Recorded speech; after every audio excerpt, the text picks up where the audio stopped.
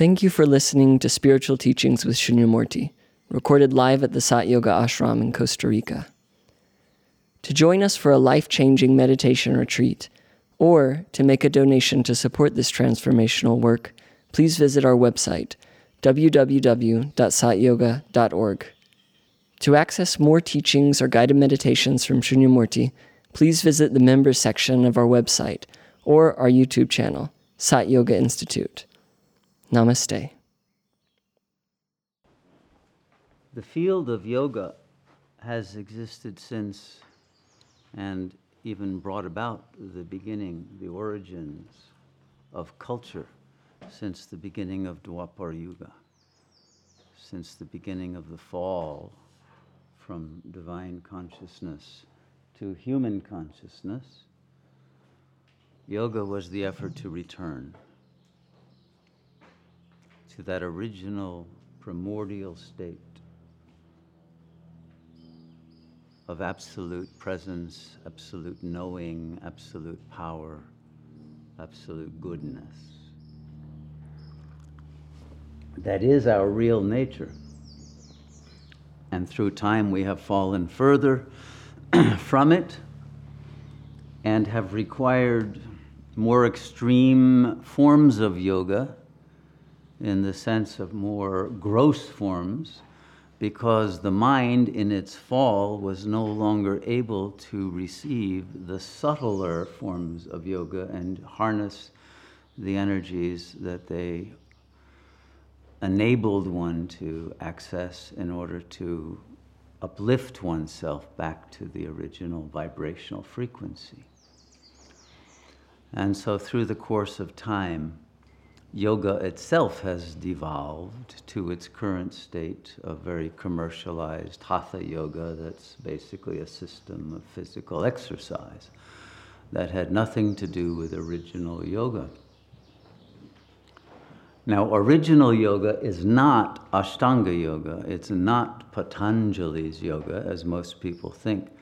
That's actually a fairly late occurring form of yoga, around the 2nd century AD already, post-Vedic, post-Vedantic, and came associated with the Sankhya philosophy, a very dualistic philosophy. But because that's the basic yoga that most people have heard about, and it still retains a great deal of integrity relative to the kinds of yoga that are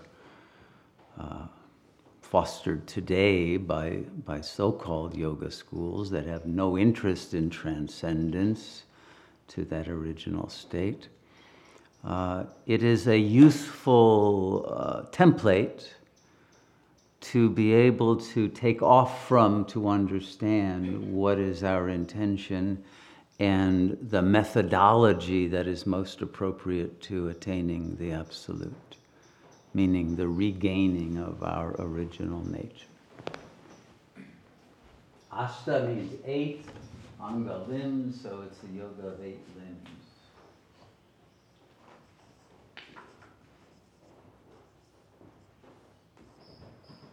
Okay.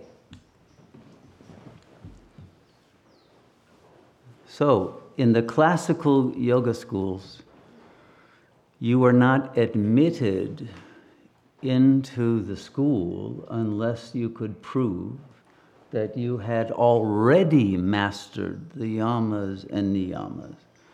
They were not to be taught to you, but they were to prove that you were psychologically mature enough to be able to handle the information and the energies that would come through the practice of yoga, and that you would do it with integrity and would not use it for egoic aggrandizement. So the yamas are basically about, well, let's say they're both, yamas and niyamas are both about virtue, or virtues in the plural.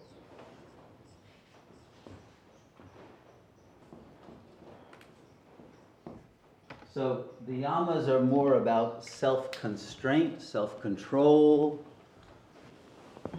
the ability to forego gratification, the ability to remain with a consistency of intention that enabled you to sacrifice the pleasures of the ego that would get in the way of spiritual development. And the niyama is more about your habits of practice of life and your use of your life energies in service of God. So this should already be one's original attitude in order to be able to learn how then to get closer to the God that you already believe in and want to serve and want to learn how to serve at a higher plane than simply that of devotion on a human level. So yoga was to go beyond bhakti through the means of jnana and dhyana, knowledge, intelligible understanding of the higher dimensions and nature of reality beyond what is apparent on the visible plane, and the knowledge of the source of all that it appears. So the yogis understood that if someone has still traces of psychological immaturity, emotional reactivity, they cannot ever get to the highest states of meditative consciousness. Because those emotional traits will cause at some point a meltdown, a kind of reaction that will bring about lower chakra activity and an ensuing of a fantasy that will get acted out and dramas that will produce enmeshment and more karma of a kind that will then get in the way of being egoless, bodiless, and pure presence.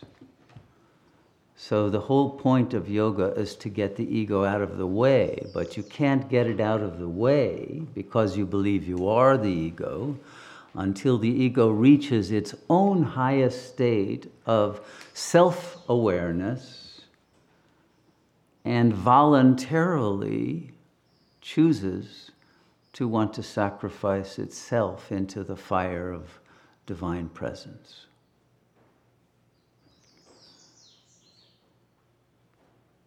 And this requires a very high state of psycho-spiritual maturity. Because otherwise, one's loyalty to more phenomenal plane ambitions and desires and attachments will conflict with the desire to disappear into the oceanic consciousness that is non-personal.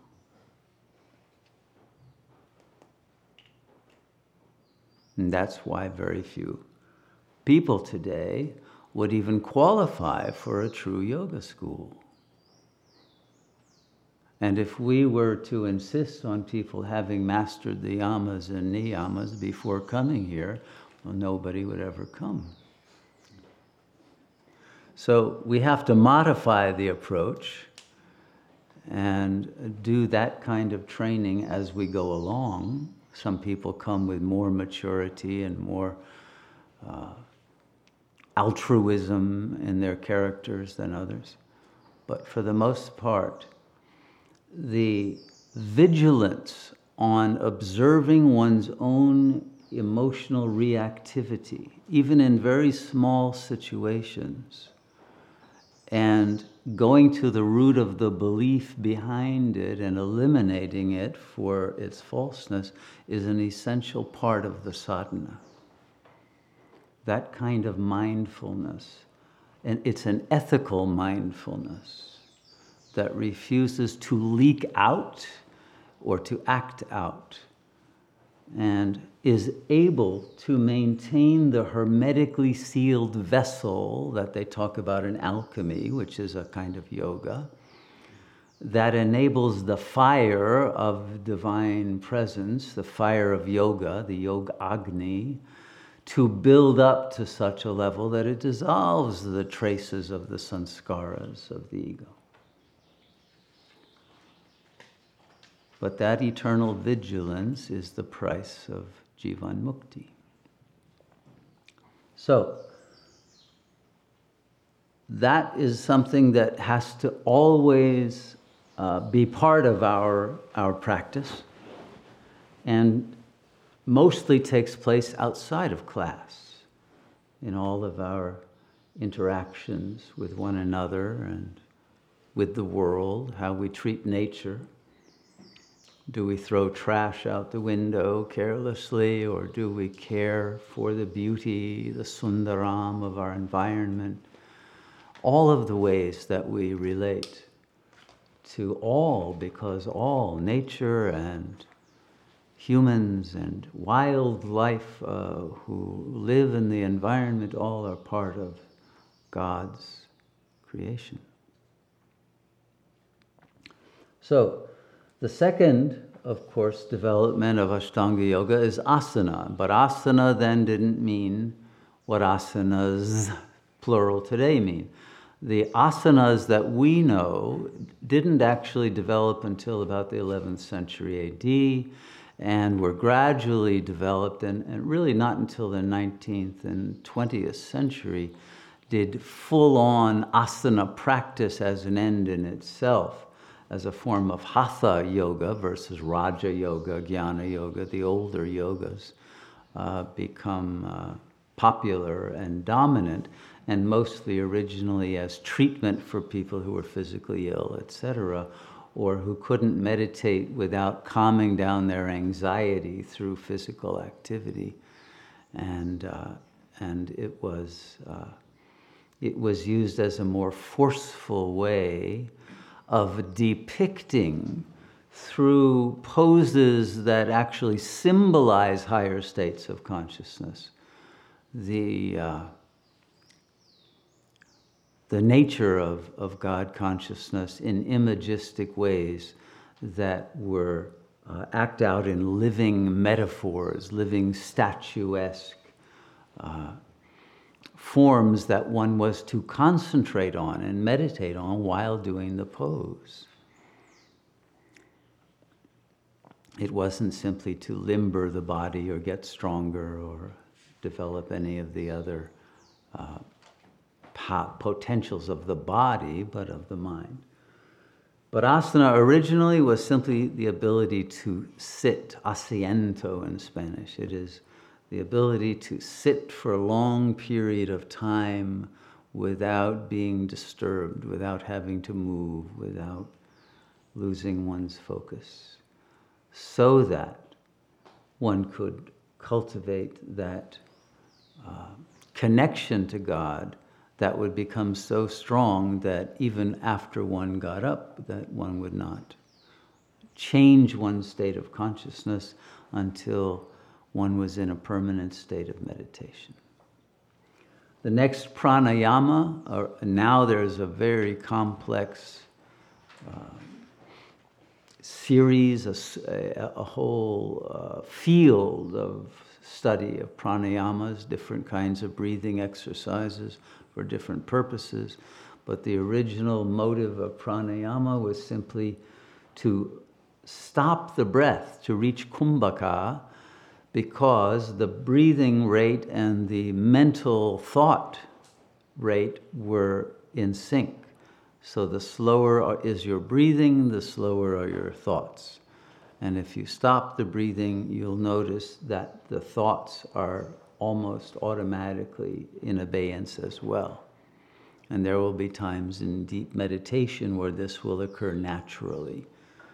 And you won't have to take a breath for a long period of time, and you'll find that those are the moments when you go into the deepest state of silence and presence and you will taste the power and the bliss of the Absolute. So, the first four all have to do with the body and the world of action, the physical realm, the visible realm.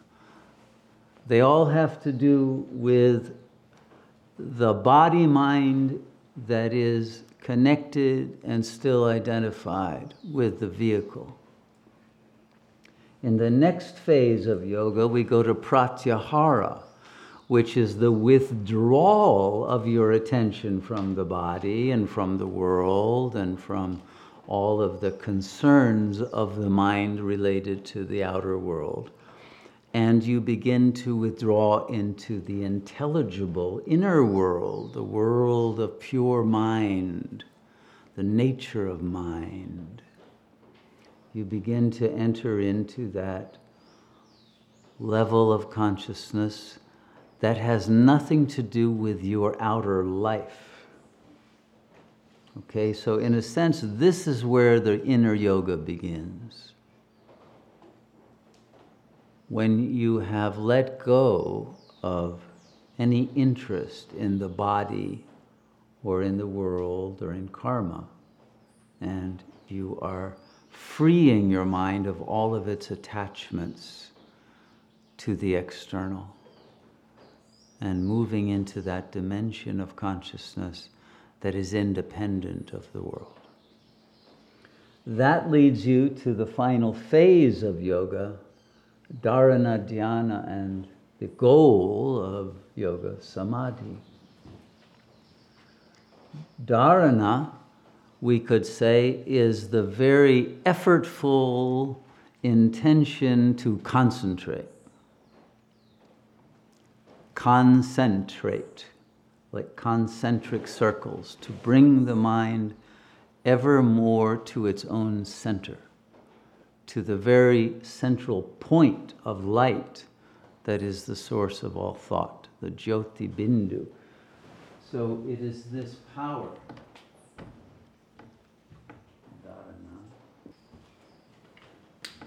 It is this power of concentration that is a skill that must be developed. It's like weightlifting. You are developing the muscle of concentration because the mind will want to go off on a tangent. When you concentrate, and of course in Hatha Yoga you may concentrate on an external object, like a candle flame, or you may concentrate on a mantra, you may concentrate on an image of a deity or something like that. But Sat Yoga, we want to concentrate on the self, the Absolute. And that's much more subtle.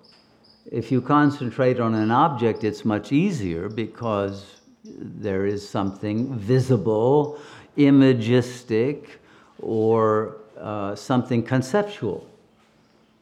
And so those forms of concentration will only take you so far, because the whole point of yoga is to go to the transconceptual, to be in that state of mind that has no images and no thoughts. So our concentration wants to be on that which is inconceivable. That requires a lot of practice. And what you'll notice is, because the ego mind can't get to that level of subtlety, of realization that its true nature is not only non-physical, but has no form. The formlessness of the self is not graspable, and so the mind will tend to create melodramas, and the subconscious fantasies will start to play out in meditation, and pretty soon you will have lost the thread of your concentration, and you'll be in some kind of a false and often unpleasant internal drama that has to do with some relationship between the ego and the superego that will reemplace the self-image as having all of the false beliefs you were trying to leave behind. So it'll try to undo everything you've attained by getting to that level and bringing you back to an egoic state of consciousness. And then you'll wonder, why am I sitting here? I can't meditate. This is ridiculous. It's hopeless. And everybody goes through a period like that. But eventually one reaches a point where the concentration hits the goal, hits the bullseye, the famous image of Arjuna's bow and arrow hitting the target. And one's concentration then becomes effortless and consistent. And one is able to then be in dhyana.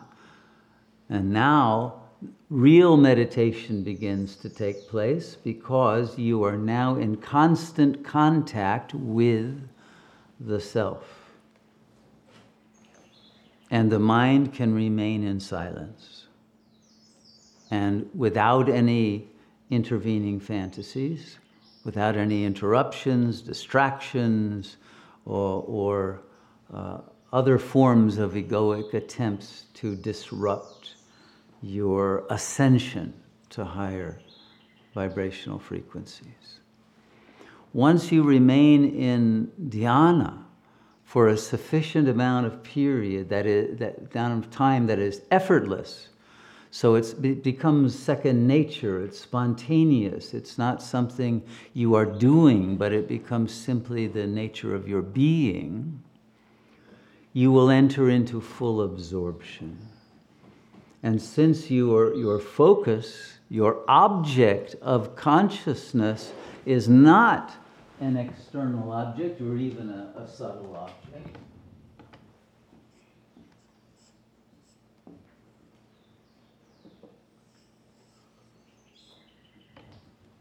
but in fact,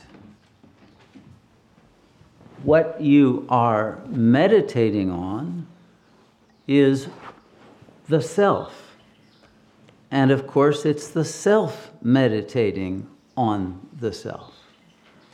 And so now, unity of the self that had been split into subject and object discovers that its object is itself.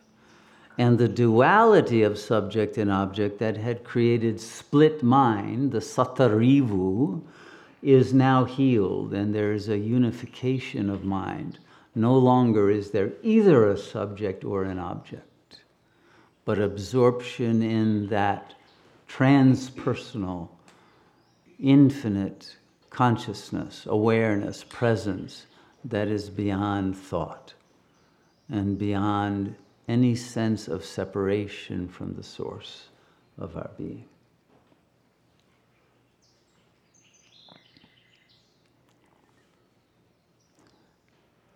Now, Patanjali speaks of different levels of samadhi, vitarka, savitarka, nirvitarka, and savikalpa, nirvikalpa samadhi.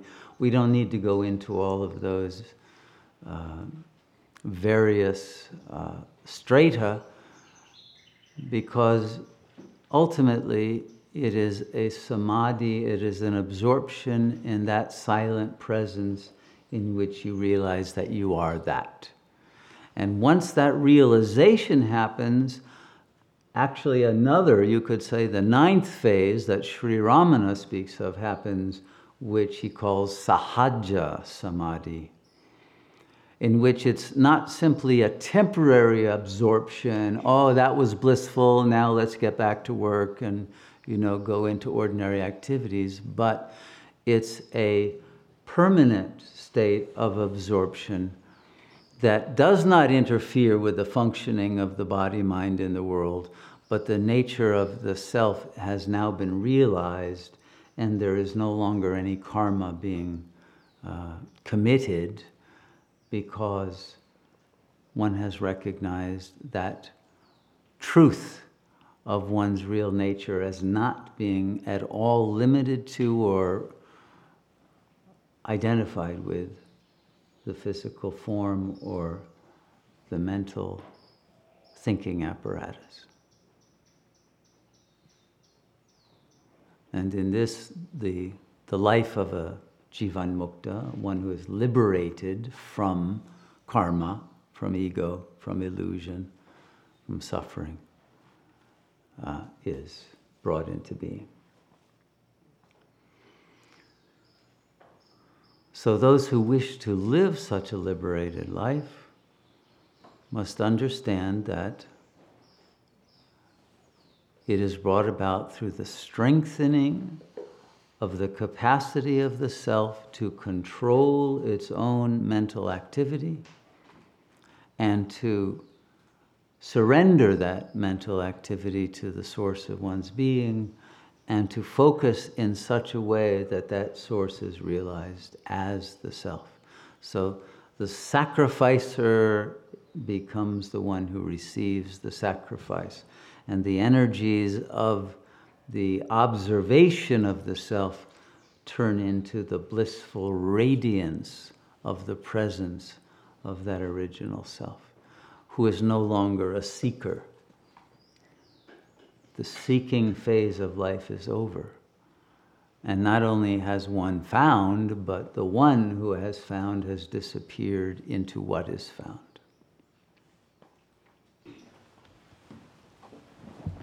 The combination of these final three phases is referred to as samyama.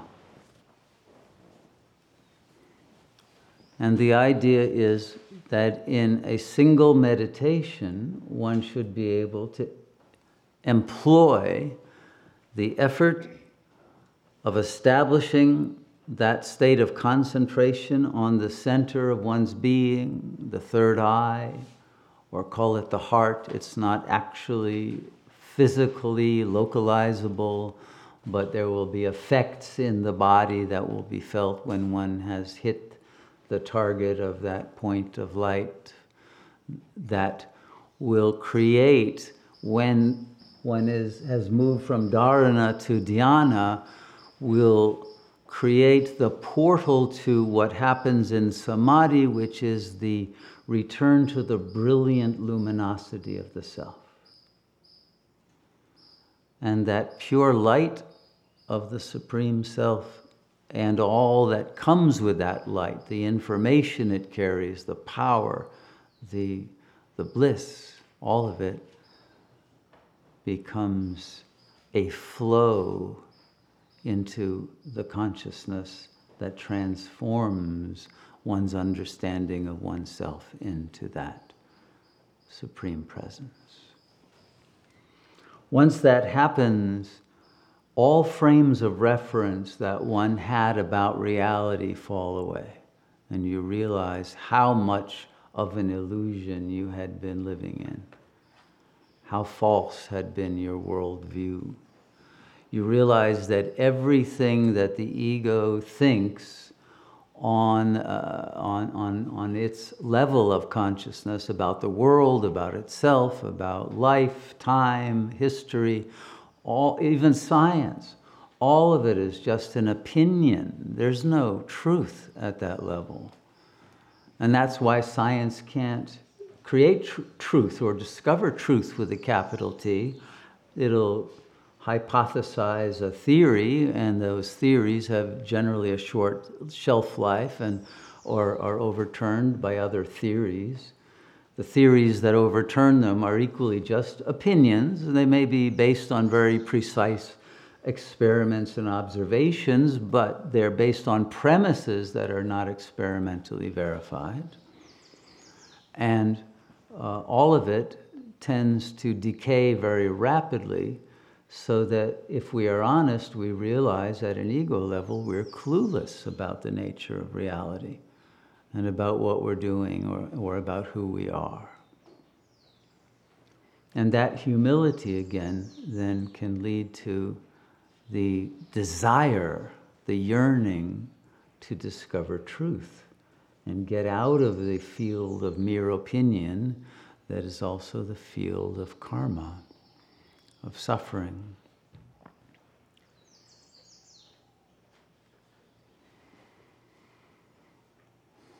And so everything has to do with the strengthening of the mastery of the mind.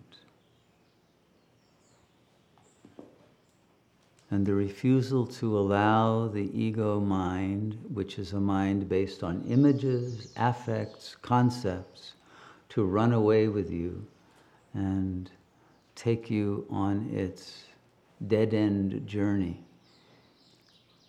into mirages of happiness, mirages of power, mirages of beauty, mirages of attainment, to get beyond the mirage of Maya. We must get beyond the mind that creates those illusions. Okay, everybody with me so far? Yeah? Any questions about this? What was the pratyahara? Withdrawal. We're now withdrawing our attention from the outer to the inner. Okay. Mm-hmm. Can you speak a little bit more about pranayama and the connection between breath and thoughts?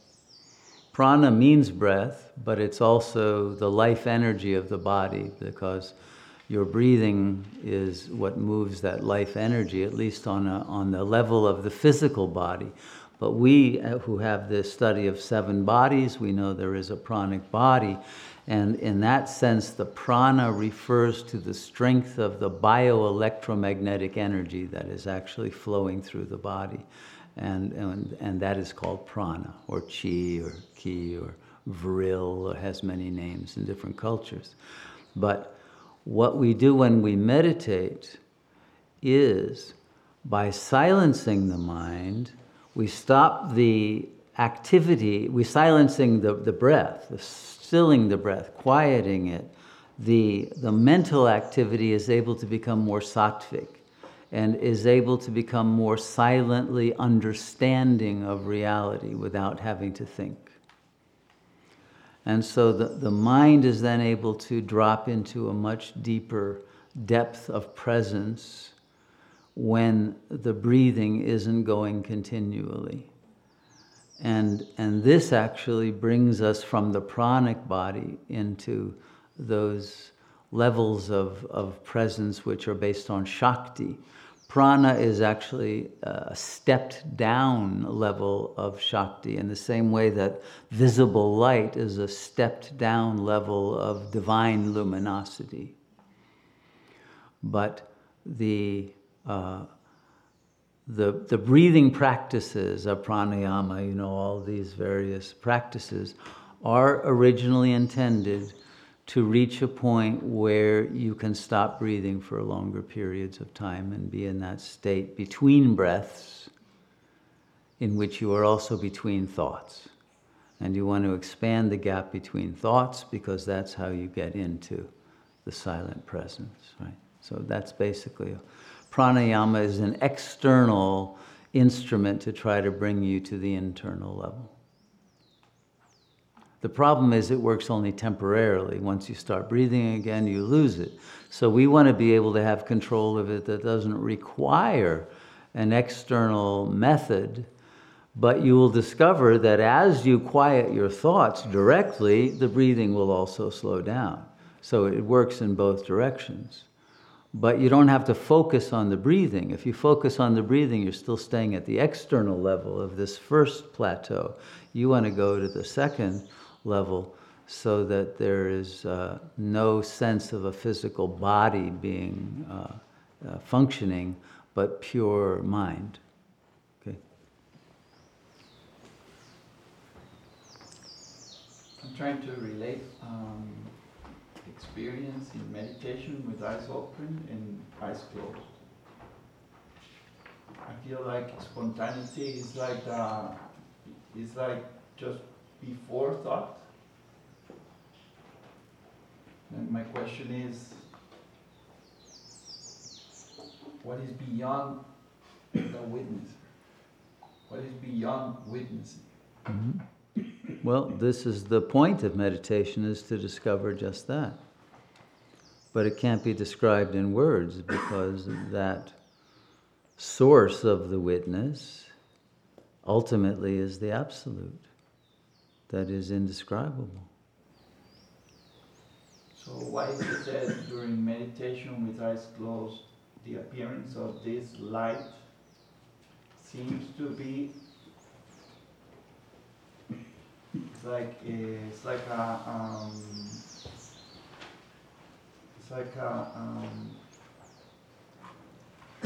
formal representation of that point that is beyond thought. Like, Yeah, but I seem to be always chasing that dot. that's right. As long as there's an I thought, Yes. then there will be a separation from it. That's why you need to let go of the I thought and then realize you are what you are chasing. Why isn't there a feeling to chase it? Why is there a feeling? Yeah. Because you naturally are seeking yourself.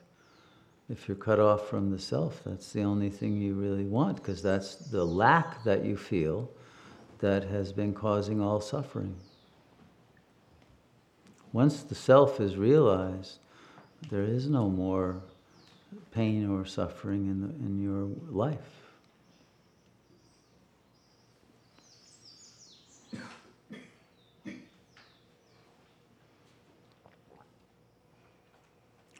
So, the practice of samyama is to not go in a gradual way, but an instantaneous way, from the effort to the effortless realization of that light of the God mind, and then total absorption in it until the one who is aware of it has now disappeared into it, and that, thou art that is what you are.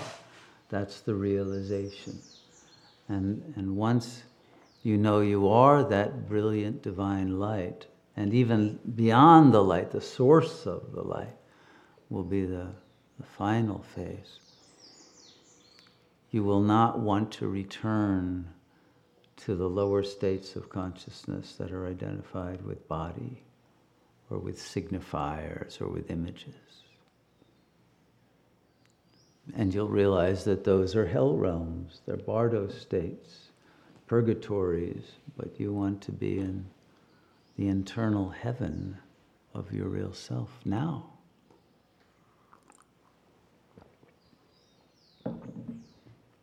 Okay, is everybody up for doing a meditation?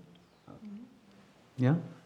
Okay, let's put the notes away and sit comfortably, and you can put some background music on, Brahmaji. Thank you.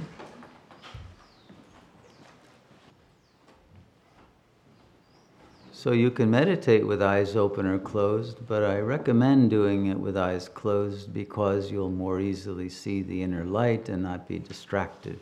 Eventually, of course, you want to meditate in all conditions, in all states of consciousness, and not be interrupted. So sit comfortably, relaxed in a good asana with the back straight so the Kundalini energy can flow up the spinal cord, and the third eye can be opened, and the crown chakra. We'll start out with a little pranayama, which is simply the counting of your breath. Count each as you inhale 1, as you exhale 2, your next inhalation 3, etc. Go up to 10 and then start over again. Let's do a few rounds of that because that will focus your concentration on the breath and allow you to let go of other thoughts, and the breath will naturally slow down.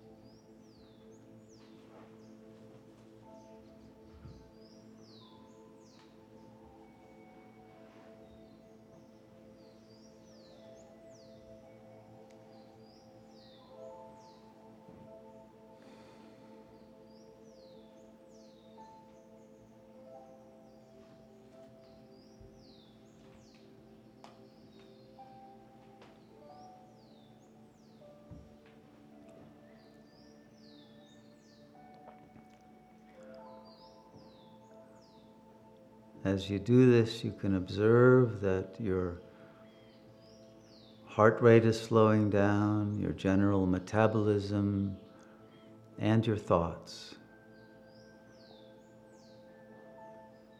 Your brain waves are changing. And there should be a greater serenity in the body, a relaxation of any tension in the muscles, a letting go of any stress.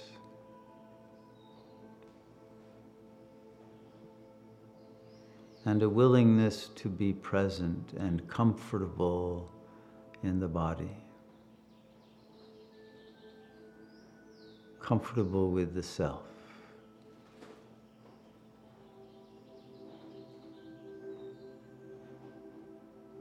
And now let's go into pratyahara. Let's withdraw the attention from the body. It's in a good space, it's safe, it's relaxed. Now let's focus internally.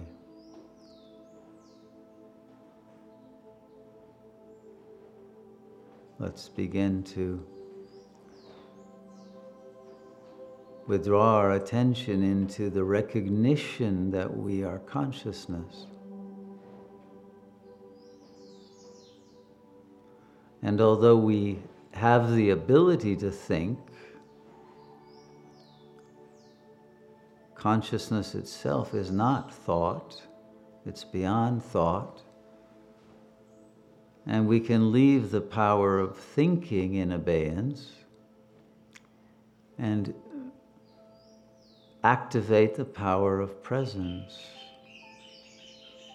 of pure awareness that does not need to think. It knows, you know, without thinking.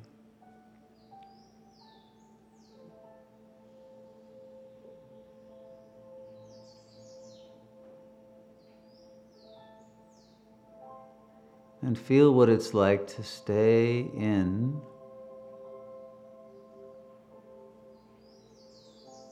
that state of pure presence.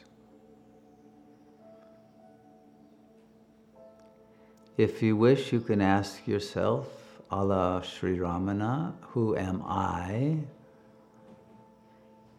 But ask it silently, non-verbally.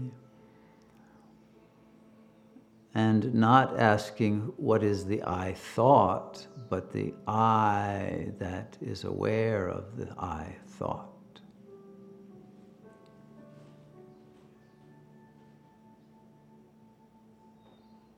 And situate your center, your focus, your awareness in that beyond of thought. That is presence.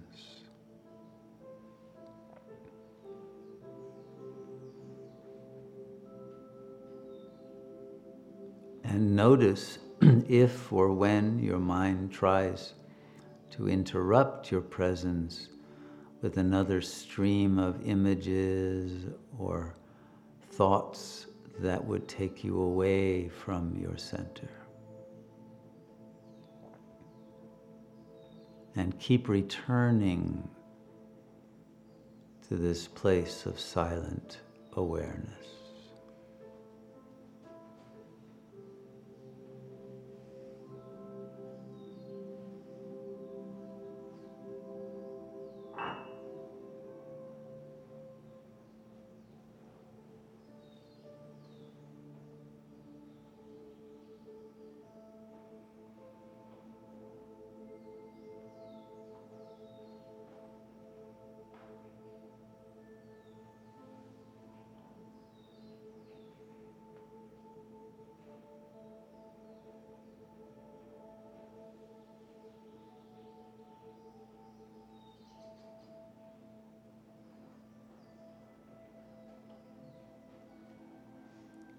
Now, because the mind at the ego level is easily distracted, and because if you have not eliminated false beliefs from the ego mind, they will come up and interrupt your silence. Therefore, let's choose a different object to focus on in this meditation, which is an image I would like you to create of yourself, your bodily self, your appearance. But your appearance in the near future, once you have eliminated all the false beliefs, once you have entered into samadhi, once you have realized the divine nature of your being and live out of this true self, how do you look? How do you appear to yourself? See this image of yourself coming toward you. And notice the way this being that is you walks and gestures and acts toward you and feels.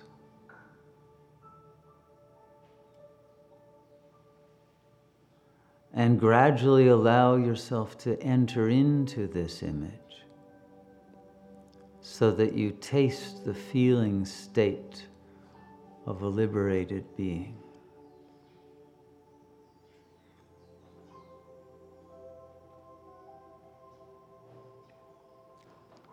And at the same time, sit across from this being as the ego mind and ask this one who is you in the future, what enabled you to cross over, to dissolve the ego and to become enlightened? What was the key to your transformation and your transcendence? And hear the wisdom that your own real self offers you.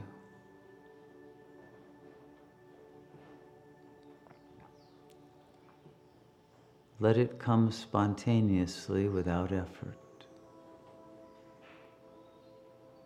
And even if it is only a silent smile, feel the energy with which that is transmitted.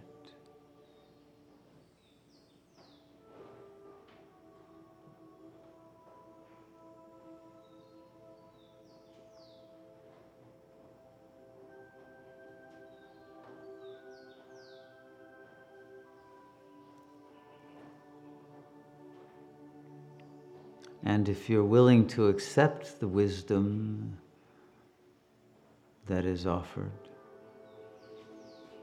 then because time is an illusion, invite this future being to enter fully into your current form, to possess you, to integrate with you and as you. And feel your body now filled with this energy of liberated presence.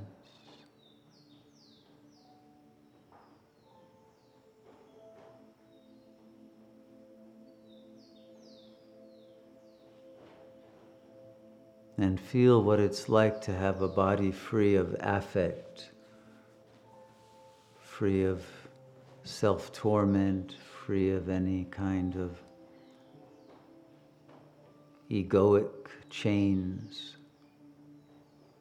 but a kind of freedom that you may have never known before. A fearless presence,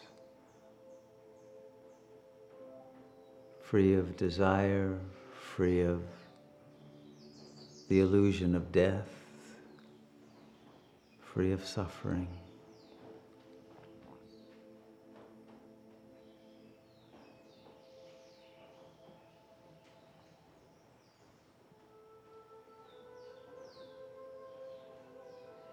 And now allow yourself to be so absorbed into the self that you now are, the real self.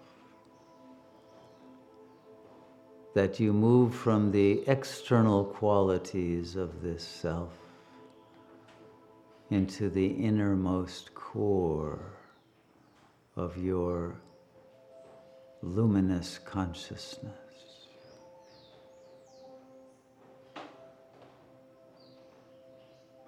And become completely absorbed into the source of your being.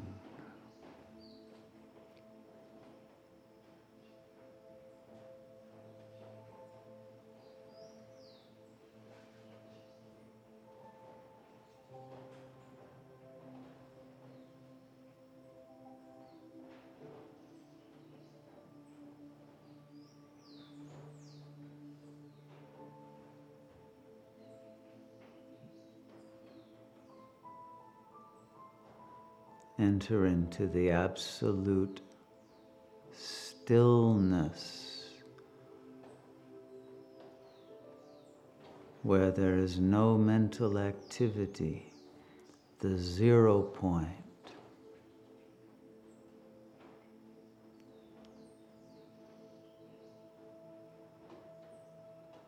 The emptiness, the absolute nothingness that is infinite fullness. And abide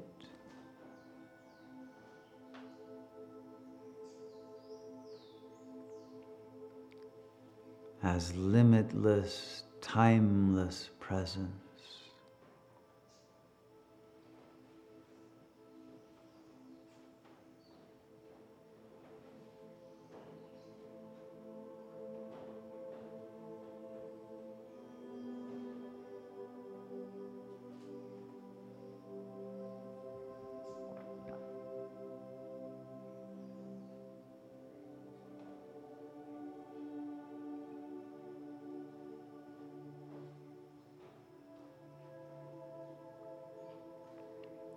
Feel it become effortless.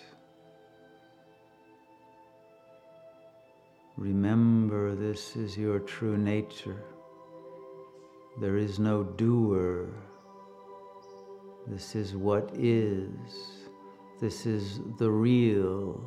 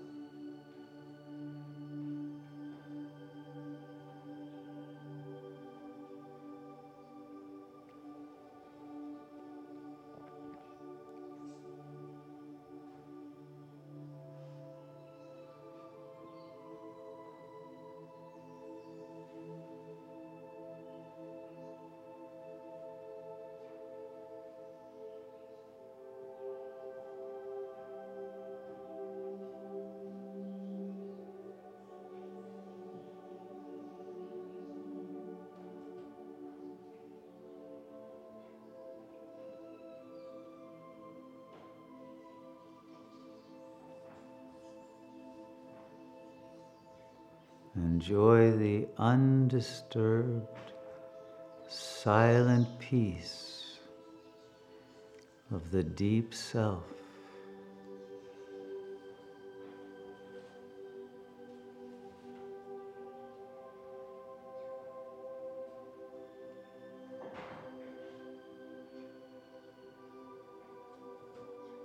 Free of the world illusion.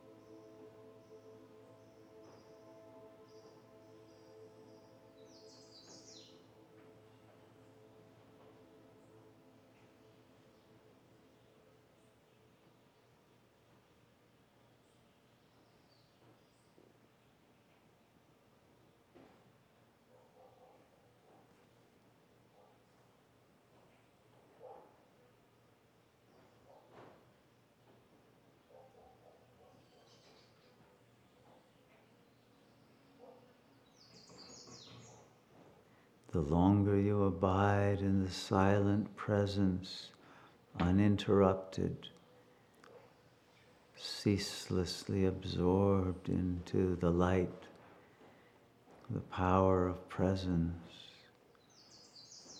the boundless openness of being.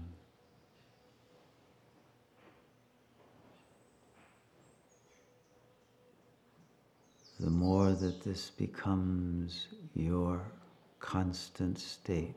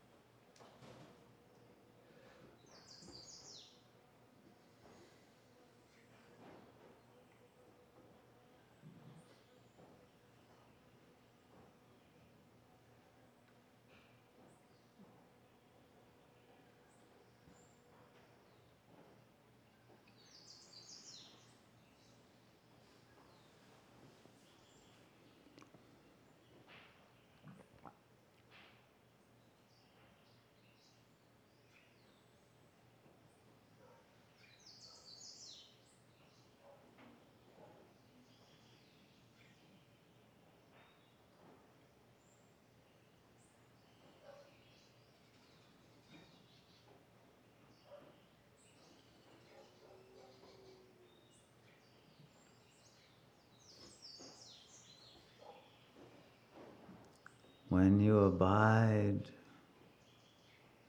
ceaselessly in this inner light as the transcendent eternal self,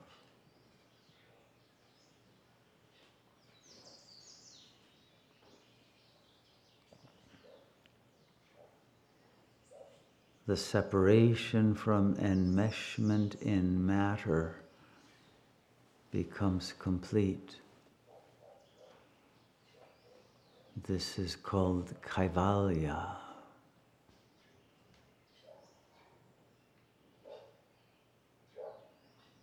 Purusha has separated from Prakriti.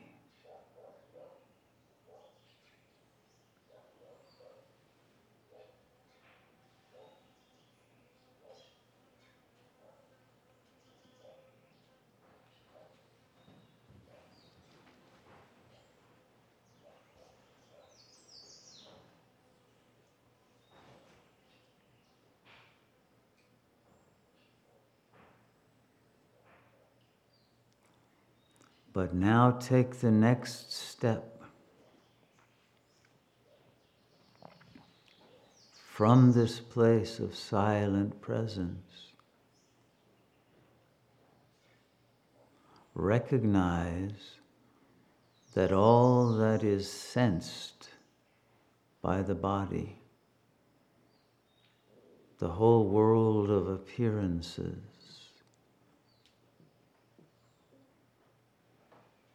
is like a dream that appears within this silent presence. It is not separate, it is not an other, but simply a modification of the cosmic mind.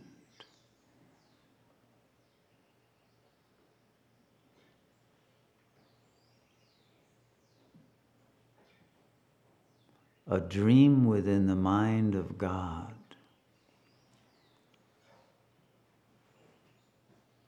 So that the entire world is really uncreated, simply a thought, an infinite, complex thought, a work of art, simultaneously present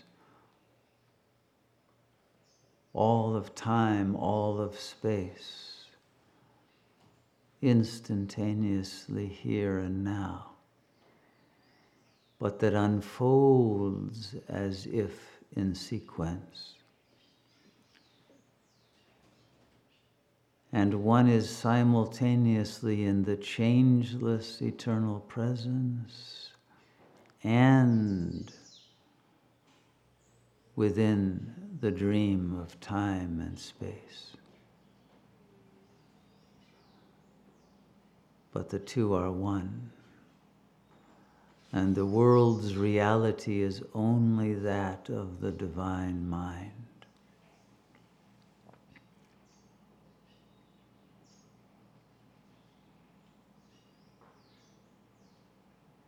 Its meaningfulness is aimed at the divine understanding. It is God's thinking to itself, creating beauty.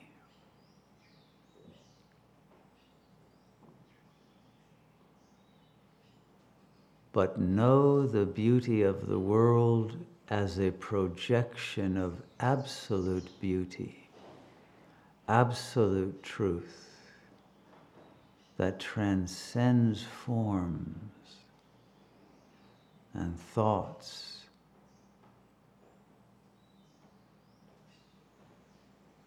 and is none other than the self.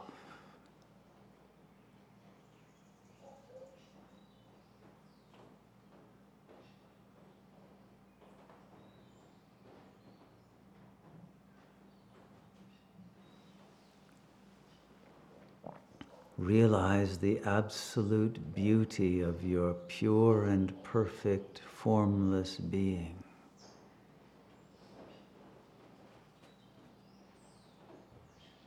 Your silent presence, your primordial consciousness. You are truth and beauty. And recognize these principles at work in the manifestation of your body within the dream world and the world itself as that unfoldment of the reconstitution of divine beauty.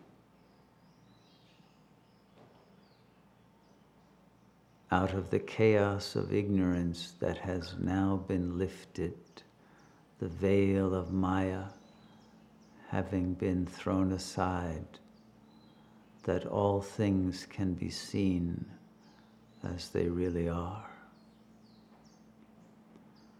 And there is non-duality of world and self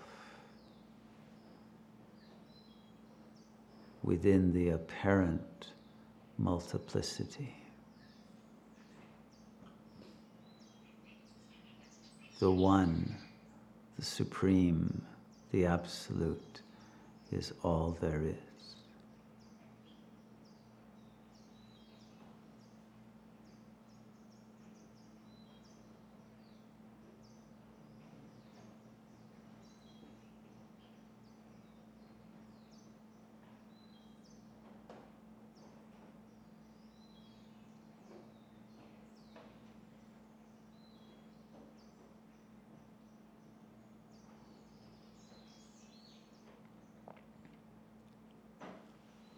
Feel how natural it is to be free of thoughts,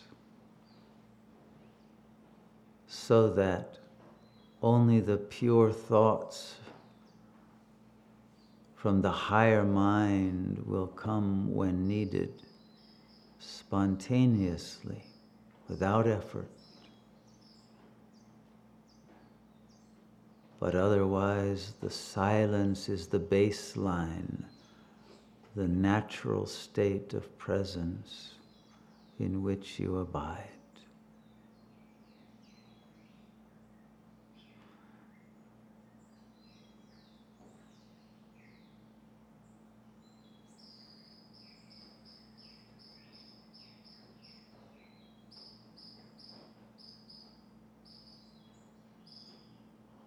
And in this abidance, you are claiming your birthright of divinity, claiming your power,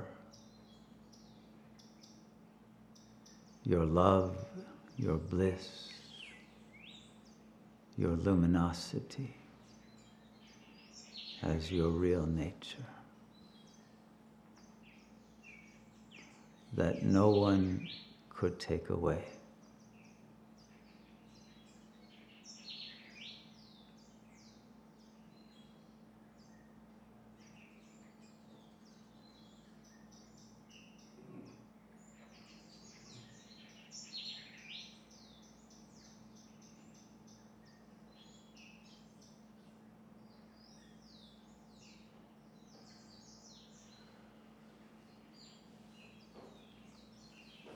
And now, as you are ready to do so, let your eyes open and be in Sahaja Samadhi, in which you retain this state of presence even while the body is active and even while the mind may be thinking, but thinking from this place of sattvic clarity, without disturbance, without ego, without affect, just peace and quiet joy. Om Shanti. Shanti, Shanti.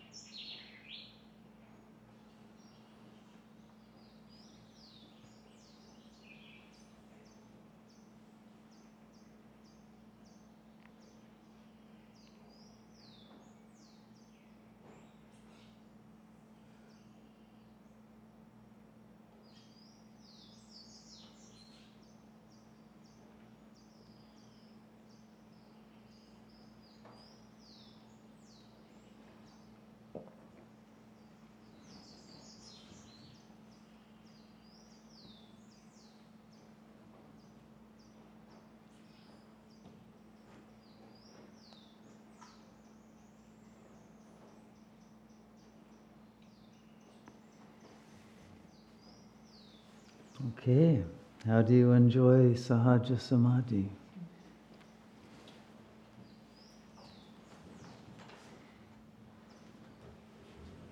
May you choose to live in this state.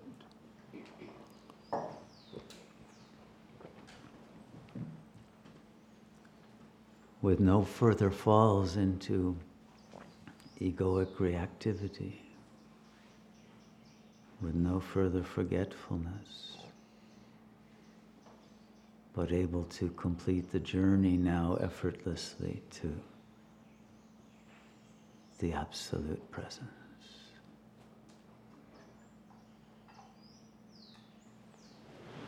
Was this meditation helpful to people? How many found it useful and enabled you to get to silence? Yeah? Okay. So you see how easy it is.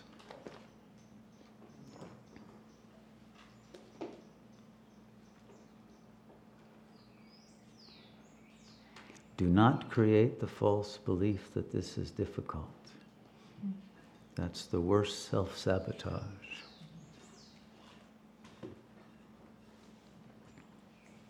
It doesn't take time.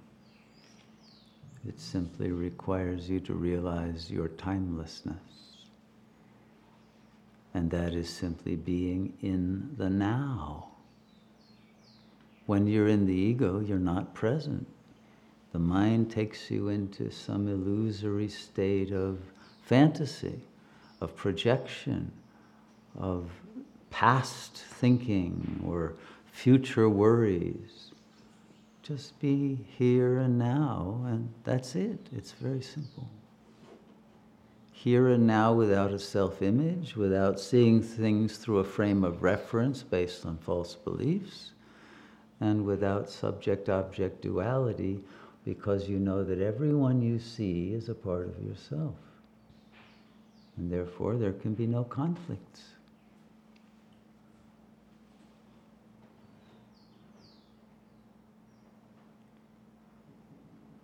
Okay, floor is open. It helped a lot what you answered about chasing that light. Mm-hmm. Like sort of how you guided us. Mm-hmm. And this light that they turn into images of experiences I've had where I felt like very much somebody like, wow, what is this, you know? But no desidentification, like I felt like the creator of that. Mm-hmm. And they started like melting one into the other Mm-hmm. and let me hear. So I guess you're like completely right about being present, because if I wouldn't have been present, I wouldn't be here. Mm-hmm. All my life led me here, so. I agree. But now, do not forget and focus very subtly and deeply on the fact that presence precedes the I that thinks it is present. Okay, that's the real key, because that's a thought, and that thought actually takes you away from presence. That's why I found like so interesting about coming to this silent retreat, because there's no way about explaining this without placing the I. That's it. Where it is. Thank you, Fabian. Mm-hmm. If you see light during meditation, if you see light, are you supposed to be trying to get beyond that, or is that a projection? Inner light you're talking about now, or outer lights? Inner light. It's a reality. The self is light. It's divine light, okay? It is that light that produces your dreams, right? There's a light in your dreams. It doesn't come from the sun. Where does that light come from? It's the light of the mind itself. So the light is what you want to be absorbed into, so that there's no one seeing the light any longer. You are the light, okay? But then there will be a realization that no, you're actually the source of the light. The light is emanating from you. It's like the sunlight versus the sun, right? Yes, wonderful light, but beyond that is the source. And then there is absolute knowing and freedom. Okay. Mm-hmm. How to develop more concentration? What are exercises for that? First of all, there has to be a desire to go within to discover who you are. That yearning has to become very strong to overcome the gravity of the ego. And one has to have reached what is called vairagya, a dispassion for all of the things of the world that you would think about. Dispassion for what you're gaining or losing in any situation, or your feeling of relationships and not being appreciated or having some effect, or how do people see you, all those concerns. Once that is let go of, concentration becomes easy. So the first step is that you want to know who you are beyond the enmeshment in the phenomenal plane identity. Once that happens, then you become very interested in who am I? That's what you're concentrating on. Is what is the self prior to incarnation and identification? And once you have gained the realization, not just the thought or the concept of the self beyond the world, beyond thought and image, you will want to hold on to it because it gives you power, it gives you energy, it gives you joy. And the more you concentrate on it, the more life energy you will actually have. So the secret of concentration is receiving the juice, literally the vitality that concentration on the real self will give you. If it's not giving you vitality, then you're not yet concentrating on the real self, because that's the source of life, of being. And so once you're concentrating on that, the Shakti will flow, and you can then trace back your sense of being to the source of the Shakti and abide in this ocean of blissful energy. Okay? The meeting of the future self is actually one of the parts of the meditation that kind of confuses me. Because what the thought that comes is, well, the future liberated self is not an image, it's not a thing, it's not seen as some body. So when I start to imagine what I think of as me or this thing, it just seems so wrong. How do you suggest that? Well, but you see, this is the concept of the avatar. It's true that the self is the consciousness of the body that's animating the body, but you appear as a body. Ramana was a bodily being, although he kept saying to people, I'm not the body, and it's true, he's not the body, but the body was a wonderful role model of a liberated being. Anandamayi Ma was the same. So it wasn't wrong that they were bodily beings, and the same way it's not wrong that you are a bodily being. But you must recognize that the body is only the vehicle of the being, not identified as it. And once that is clear, then the body becomes an instrument of giving divine grace, of disseminating that light that you are. So first, by seeing the avataric outside of that being, the appearance in the world of this liberated consciousness, then enables you to go inside and discover the absolute nature of that. But both are important. Okay. Mm-hmm. In the times of classical yoga, you were explaining that when the student was not psychologically mature and spent to have mastered the yamas and niyamas, they wouldn't be accepted into the schools. And I wonder what would happen then to these people if they weren't accepted into the yoga school. Well, remember, in classical Indian culture, there were 4 ashramas or phases, right? Where you went through the artha, kama, dharma, and then moksha, right? So your education process in the classical world would have made you a virtuous, noble being. That was the purpose of education, so that you would live naturally according to the dharma. So if you were a successful adult in that culture, yes, you would already have mastered the yamas and niyamas. And so it was very rare for someone not to have done that if they had gone through that educational process. Today, what we call an educational process is a horrible degradation. It's a bullying process that makes one lose all interest in learning or growth or development to higher levels. It's a horror what is being done to people. It's anti-dharmic. But in a healthy culture, one would have been prepared by that process and by the values of the culture itself to want all one's life to achieve liberation. And then after one had completed one's duties in the world, to go into the ashram or into the forest and attain enlightenment.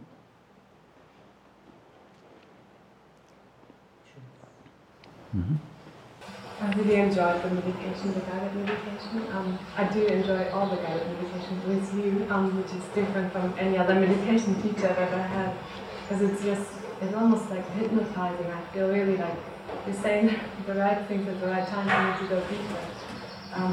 And during this meditation specifically, I found that there's this, curiosity awakened in this state of sweetness. There was a sweetness and it didn't seem so frightening to me. Mhm. Sometimes when I feel like I'm going into a higher state, even though it's probably still a very low state, but in a bit of a more thought-free, wider state, and I started to feel anxious, but there was a sweetness to that meditation, maybe because there was this illusion of another being, but it came closer to me and it became part of me at least a little bit, and it was very sweet. I really enjoyed that meditation a lot. It was very nice, and I felt a lot of heat inside of me, but a comfortable heat, beautiful. A warmth in your heart. Yeah, exactly. And that's what took away the anxiety, right? Possibly. I actually was pondering on that a little bit, whether there was before enough opening of the heart or something like that. Yes. You see, the anxiety is based on the fear of abandonment. It's the fear of loneliness and rejection and all of that. Well, here when you're meditating, you're getting into aloneness, but you're getting into an aloneness in which you are all one with God. So you're not alone. You're with that supreme protector, that supreme love and beloved and light and joy and power. And so you can feel safe for the first time. I think that's the sweetness, that absolute safety and that absolute sense of being held in the arms of a loving God. If you cultivate that, then all of the fears that the ego has of abandonment will fall away, and you'll be able to let all of the traces of its symptomatization of its fear and its anger and its sense of unworthiness fall away, and your divine, beautiful, perfect nature will emerge and manifest fully. I had a little bit of a conflict, possibly in interpretation or maybe semantics of the meaning of avatar, where I understood, or I understand, that it's the absolute that decides to come in a human form for specific purpose or mission to reestablish Dharma, Shanti, etc., because of the state of, in this case, of the planet. That's correct. And no attributes, no karma, like Krishna, like Rama, etc. As an incarnation, but the others that are not, as reincarnations where they have to go through the process of psycho-spiritual development to realize that they are that. But my quote-unquote conflict or lack of correct understanding is when you talk, or you use the word avatar. In our case, you could please just clarify a little bit. You see, ultimately from God consciousness, which is non-duality, reincarnation is an illusion. We are always already the avatar at that level of the real self. That gets obscured and concealed, but is never lost. And so it's at the very end of time, oddly and paradoxically, once we have lost all sense of that sacred divine nature, that it is suddenly refound. And the real self, the one, not the individual ego, right? It's not that one who has been doing the effort. That one dissolves into the one, and then the one embodies itself. So it isn't the one who is working, but the one whose work has been completed and who has now died completely into the one self, that then enables that self to be embodied. The same thing happened with Sri Ramana. At age 16, he decided he wanted to die. Partly, I think, because his father had died, and he was actually devastated by that, his biological father. And he went through a moment of anxiety, of fear of death, but the fear of death came because he wanted to die. He didn't want to live in this world any longer. And he lay on the floor, and he went through his death, right? He actually died. His ego died at that moment, and the Father took over the use of his body. And as he said, then his body was carried like a speck in the wind all the way to Arunachala. The father said, well, then come to the mountain of the Father and just sit in a cave there. You don't need to do anything. And he belonged to the Father. He had no will of his own. He didn't care. He didn't want to move even when ants were chewing up his legs and rats were nibbling at his toes. Didn't care. He had died as an individual and the Father had taken over. Well, the Father made sure there was no real harm that came to him and saved him from the Patala Lingam, the hell realm below the Arunachaleshvara temple that we chanted to before, and brought him into the fame and fortune that he didn't care at all about.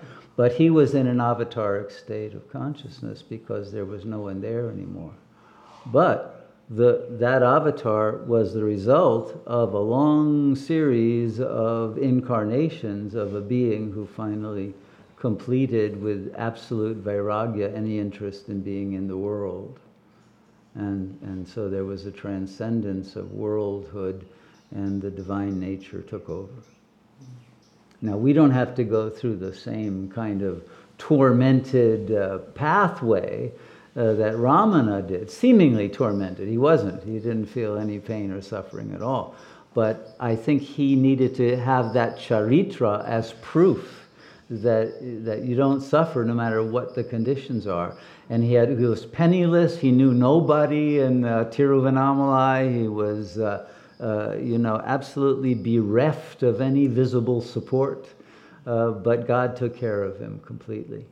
And so the same is true for all of us. If we would have but that amount of trust and die into the presence of that supreme light, we would all be avatars. And it is at this moment, at the very end of time, that frankly there is nothing else to do but to return to that avataric nature. Thank you for listening to the Spiritual Teachings with Shunyamurti podcast. For more information on programs and retreats, click on the calendar section of our website, www.satyoga.org. Our work is made possible by the generous support of our listeners, viewers, and members. To make a donation, please visit the donate page of our website. We thank you for your support in our mission to share this timeless wisdom with the world. Namaste.